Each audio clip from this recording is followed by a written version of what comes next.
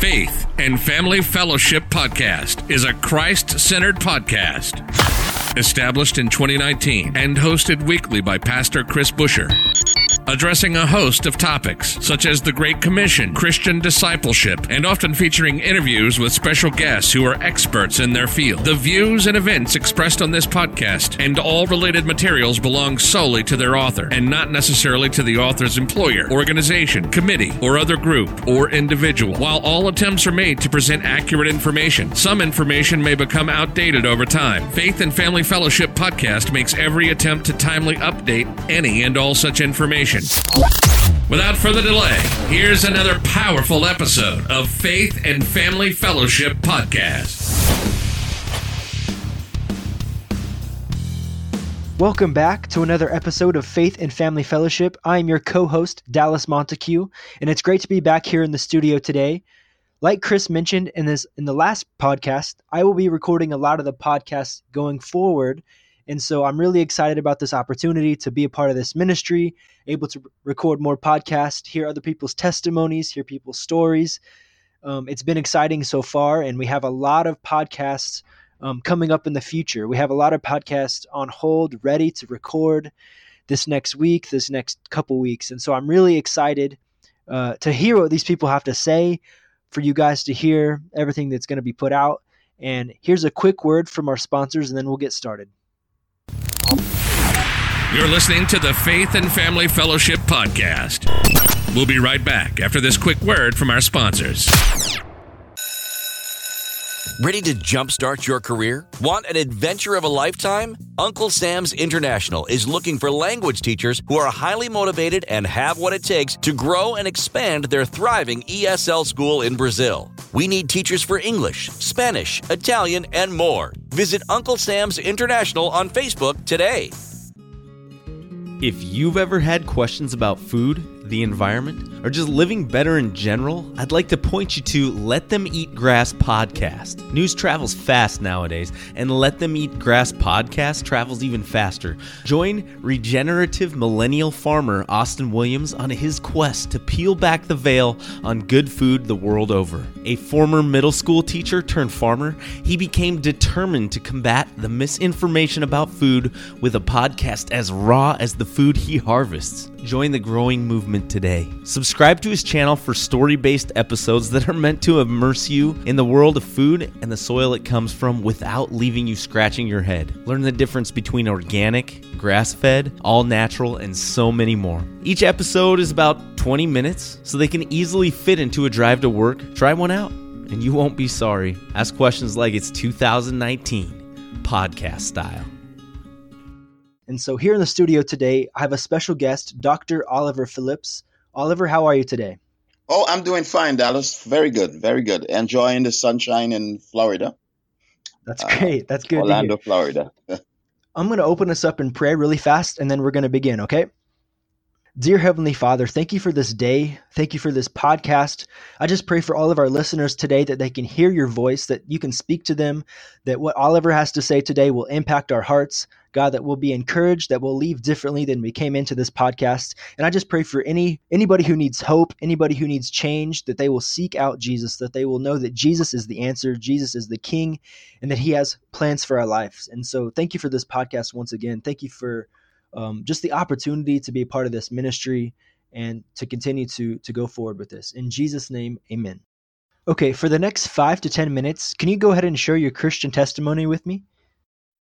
I'll tell you what, Dallas, it goes back. So I got saved in 1962 in a little island called Trinidad and Tobago. And there was a tent meeting, and the evangelist came in. And as a teenager, I went one night and got saved, and the rest has been history. I grew up as a Roman Catholic and eventually joined the Church of the Nazarene. And by the January of 1963, I was in Bible college and studied there for the ministry. Graduated in 1965 and started pastoring and pastored for about 3 years in Trinidad. And then I left and came to the United States in 1968. And that was a revealing chapter. And boy, it's a different culture. And I started as a youth ministry in Brooklyn, in New York. And then, sadly enough, after a couple of years, I strayed away from the church, lost my ministry, and lost everything I had. And for a few years there, I was involved with, that kind of life that leads to destruction. Yeah. Until I came back to the Lord in 1985.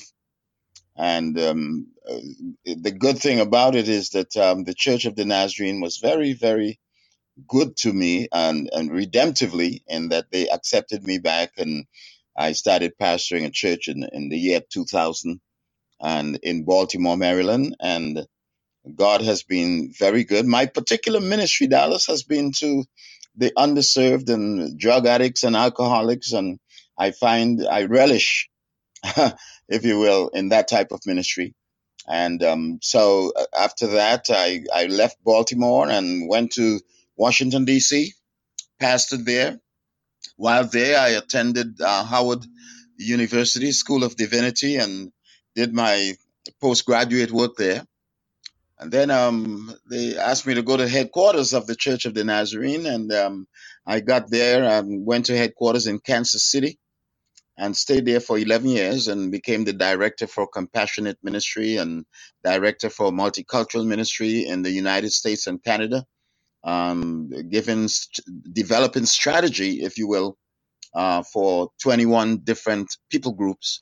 And that has really been the part of my life that I really relish. And after 11 years in headquarters, I decided it was time to get back and get my feet dirty again. And I took a small church in Orlando, Florida. I have been pastoring here for 10 years, a small congregation. And 6 weeks ago, I retired officially from pastoral ministry. And so I've now been recycled, if you will, into another life. So I'm doing writing books and developing online courses. But Dallas, I tell you what, God has been very good to me. And my first book, as a matter of fact, I wrote was God of a Second Chance.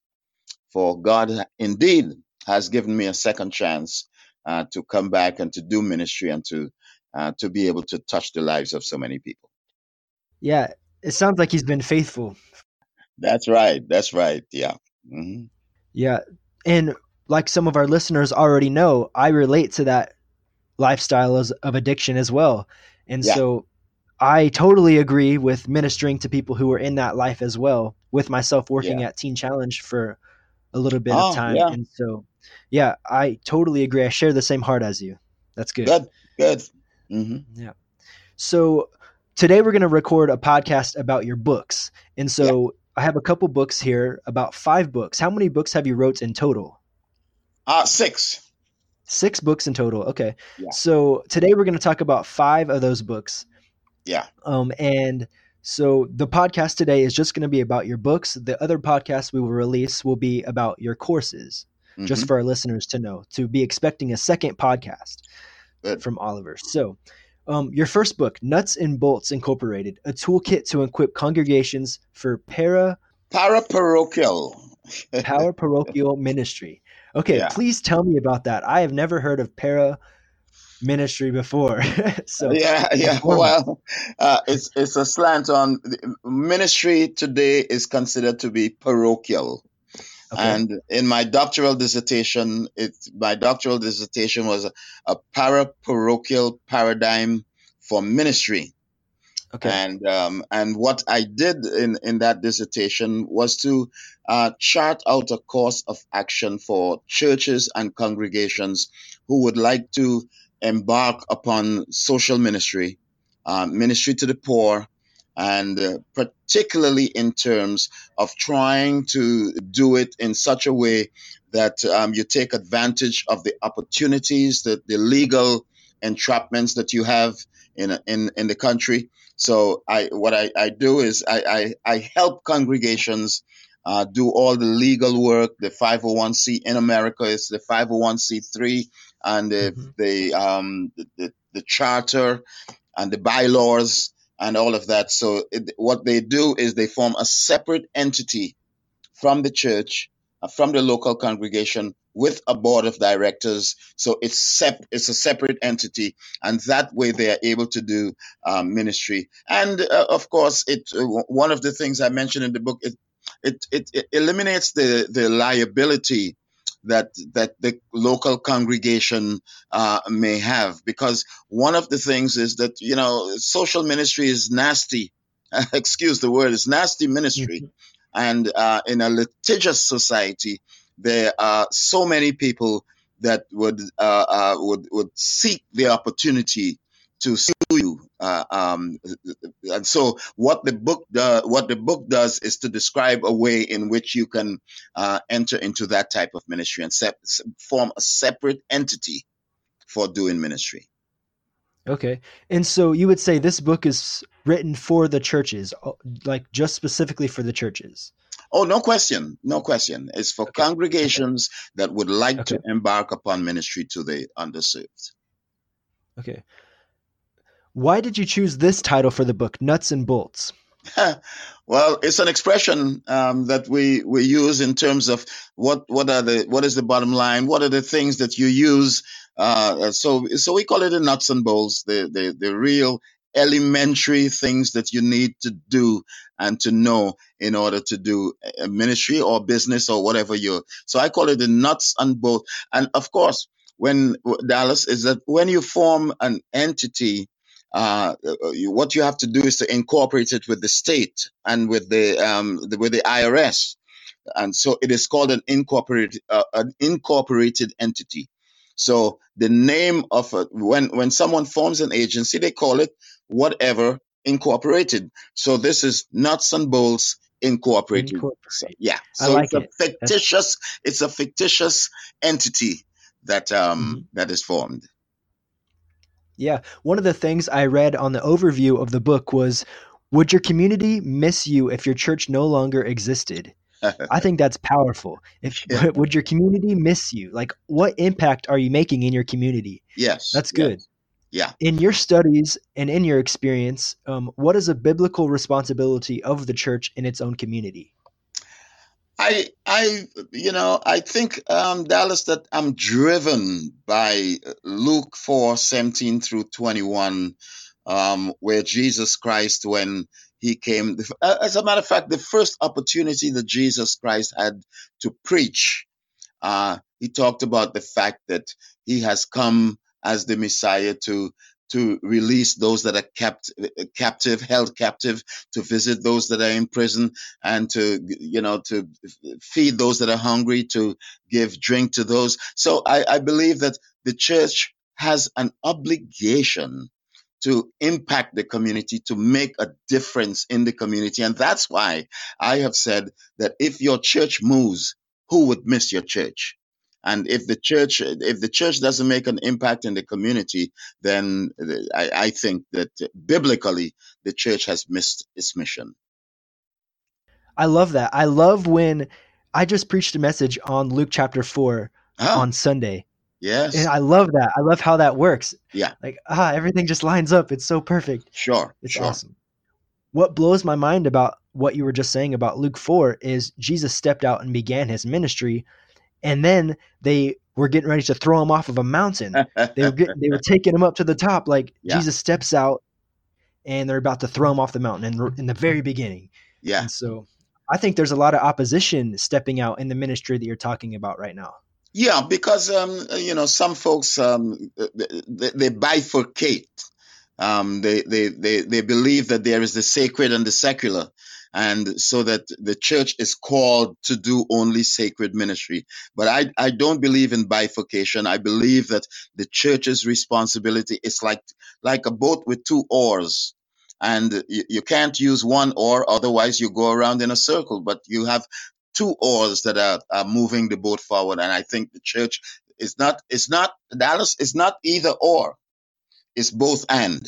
We must be doing both, and that's very important. And I think that's what drives the type of social ministry that I encourage people to get involved with. I like it. That sounds great. Yeah. In your second book, the next book that I have, there's no way I can pronounce this correctly. E pluribus unum. How do you say that one? That one, Dallas, is A. The E is in Latin. It's pronounced A pluribus unum. And Unum. Okay. on every coin in the United States, you would see the words A pluribus unum, which really means out of many, one. Okay. And so that's why I named the book, and it's a compendium. It's 13 individuals that I approached, and I said, and they are all experts in multicultural ministry, and I asked them to write a chapter. I have 3 chapters in there, and so 10 chapters are written by individuals, seminary presidents, and Russell B. Gay, who became the president of the Navajo Indian tribe. But it is a book in which, and I call it The Challenges and Opportunities in Multicultural Ministry, because there are challenges, and there are challenges within and without. Within your congregation, you have challenges because individuals really feel that the task of the church is only to preach the gospel and to get people saved. And I am saying that you have to deal with those challenges. In other words, to educate individuals in that the responsibility of the church, there is church work and there is the work of the church. Most people like church work. Church work is working with a missionary society and doing young people's work within the church. But the task of the church is to make an impact on the community. So the challenges are inside the church and outside. And of course, there are great opportunities on the outside. And individuals are really looking for the church to be relevant. And, I grew up in Youth for Christ and Dallas, and there was a time in Youth for Christ where everybody was really excited about Christ is the answer. Christ is the answer. Today, the generation that we have today is not saying Christ is the answer. What they are saying, what are the questions? What are the questions that people are asking today? And it is the responsibility and the task of the church to answer those questions, not to just give generic answers to questions, but to be able to be relevant in relating to the world. And so what, just thinking of you saying that, what might be some of the biggest questions that are asked today? Well, the questions that I think one of the questions that are asked particularly is like, should Christians be involved in politics?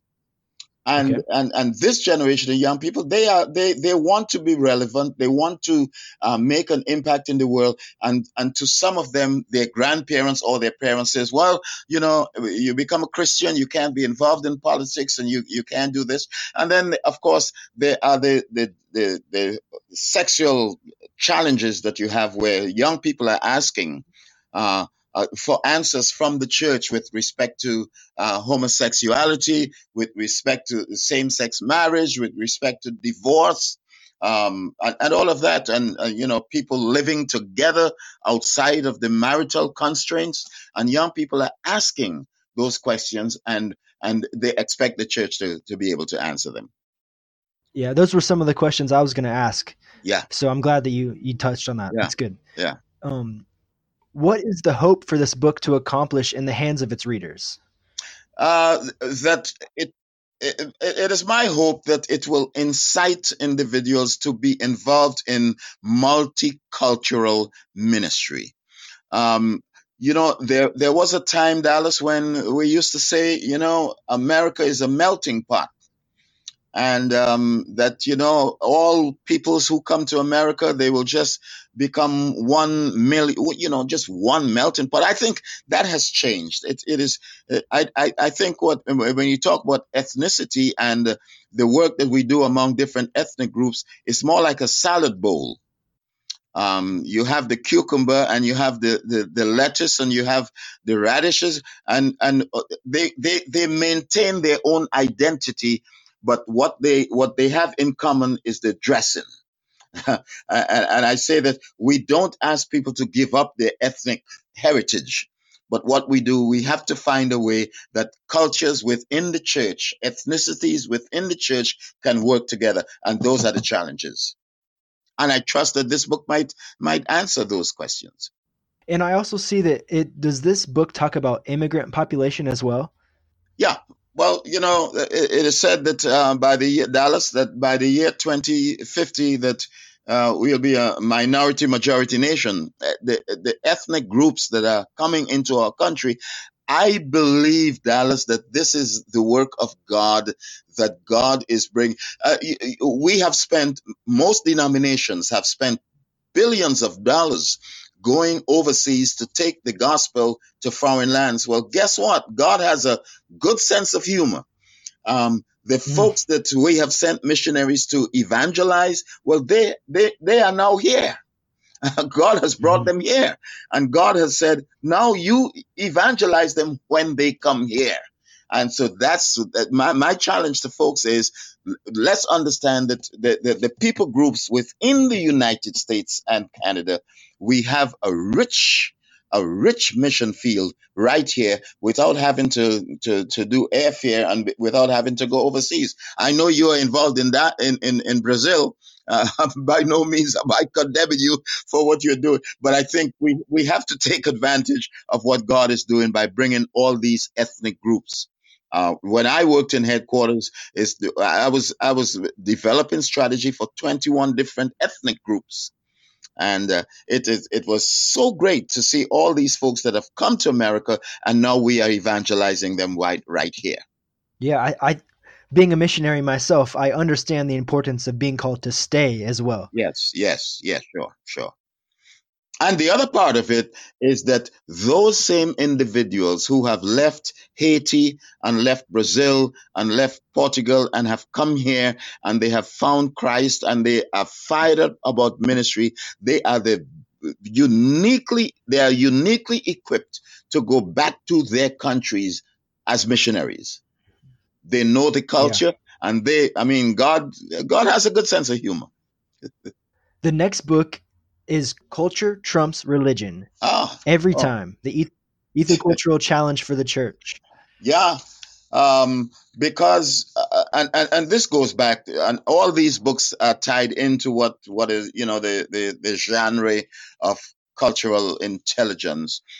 Culture trumps religion. I came down to a church when I left, and I came down to a church in Orlando.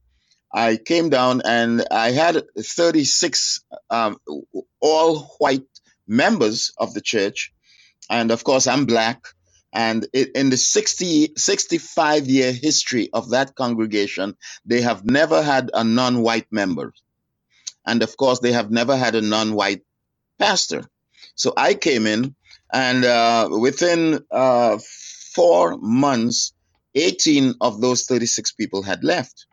I said, well, why have they gone? And because black folks started coming into the church, and of course, so that created some tension on individuals. Now, I decided to write a book then, and I was going to call the book White Flight.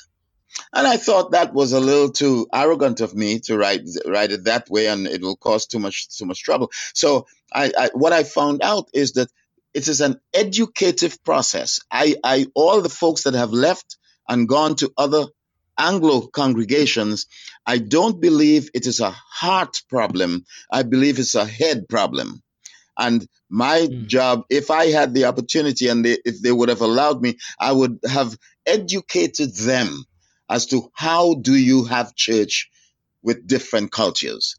And they were uncomfortable, and we have something in church called passing of the peace, that we go around and hug everybody on Sunday mornings. And of course, so, here's another culture coming in, and it was a little uncomfortable for some folks.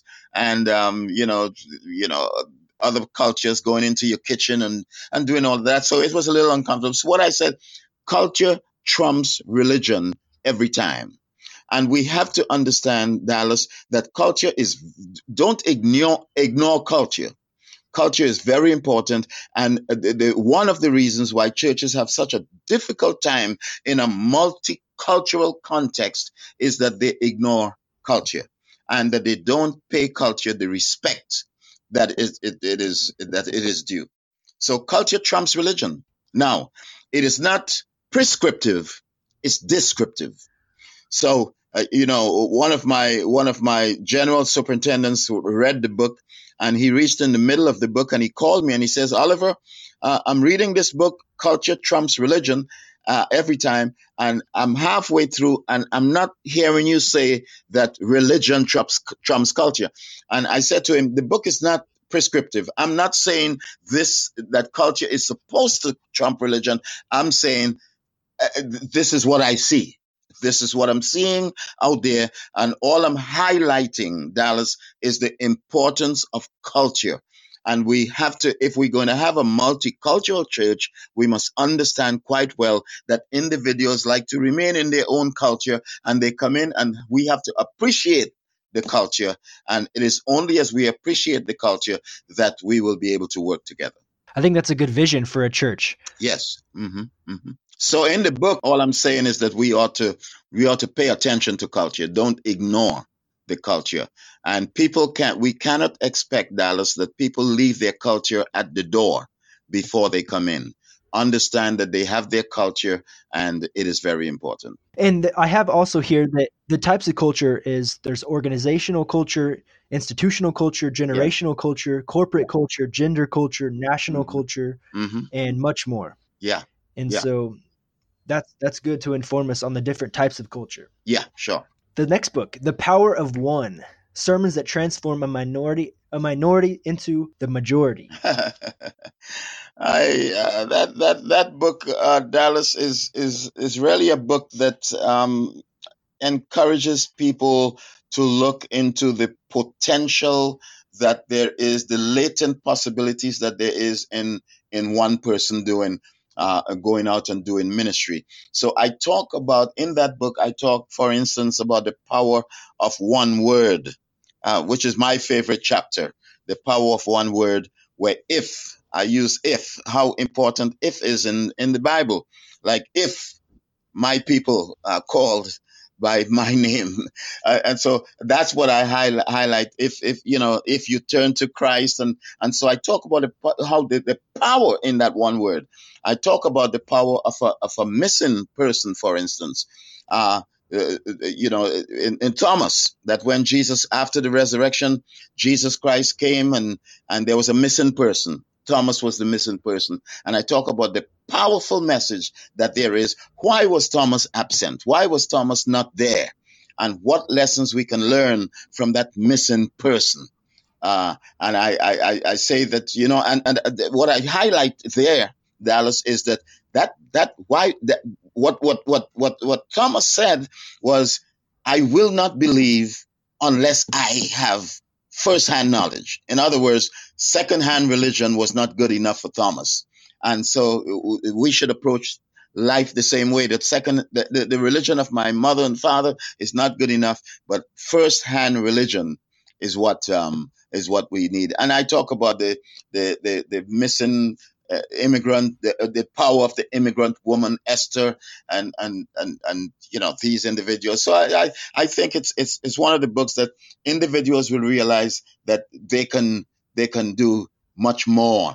They don't have to wait until they are aligned with somebody else, but within them, it's like the guy who was walking along the shore where the rivers the ocean rather had come on the shore that night, and seashells were all over, and there he was walking along, and he was kind of taking urchins, sea eggs, and one by one he was throwing them back in the water, so that they can live. And one guy was walking by and he saw him and he says, "You don't believe that you can save all of those?"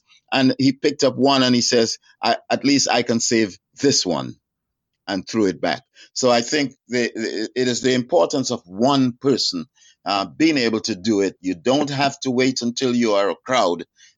God has placed within you the latent possibilities of being all that a very powerful person. So that's why I talk about the power of one person in the church going out and reaching. If each person win one, we'll have a great church. Do you have any powerful testimonies from readers who have read that book and just like, yes, I am the one, the power of one, I've harnessed who I am, do you have any testimonies from that? Yeah, I was in California, as a matter of fact, preacher doing a revival, and this one young person, as a matter of fact, came up and talked about, they had read the book, they had bought the book, and talked about the fact that it revolutionized their own ministry, Dallas, and they begin to talk, and this guy was in high school and begin to talk about the individuals in high school who he had been able to one by one just reached, and started a nice little student movement there in the high school because of being awakened to the fact that you don't have to wait until you are a crowd. And he single-handedly went out there and began to talk to his high school buddies one by one. Tremendous ministry that he has.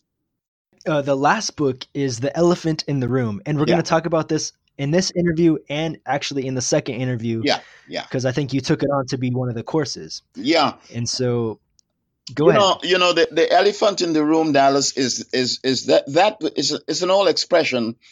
There is that something that most people understand that it's so, but they don't want to talk about it. It's like the family reunion. Every year you have a family reunion, and there's Uncle Jacob that everybody knows that within half an hour, Uncle Jacob is going to be drunk. And he becomes boisterous. Everybody knows that. He is the elephant in the room. And whenever you have family reunion, nobody wants to talk about it, but everybody knows that, hey, Uncle Jacob.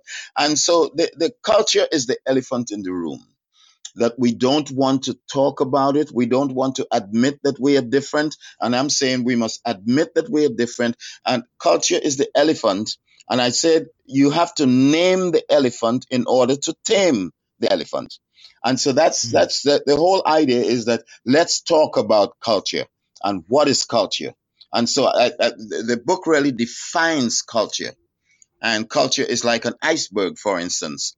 Culture is like an iceberg. What we remember the Titanic, and what most people see is the 20% of the iceberg at the top. And that's what we look at a culture, and we see that and we think that's culture. But you have to go, 80% of the iceberg is submerged below the surface. And we have to understand that. And if we understand why people do what they do and why certain cultures have a certain propensity to an idea, then of course we will be able to work with them. So we have to spend time. That's the elephant in the room, and we ought to talk about it. Yeah. Okay, Oliver, and if you could just take the next couple minutes and just direct the listeners to your traffic, how can the listeners find you? Well, they can find me in two ways. All of the books are on Amazon. And if they would remember the titles, they can go to Amazon and search for me there, or they can type my name, Oliver R. Phillips, and they can get me on Amazon. And the other way that they can get me is on my website, www.culturephillips.com. That's CULTURE Phillips.com. And they can surely get me there. And do you have a YouTube page as well? No. Of course, I upload everything on YouTube, so they can always find, if they go and they type my name in and put next to it Cultural Intelligence, they can see all my videos that I've done. I've done quite a lot of videos, and they can find them there. Okay, sounds good.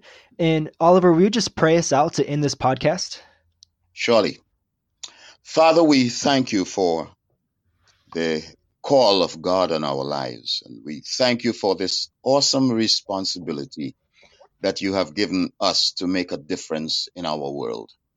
And you have brought all types of people into our lives and into our little world.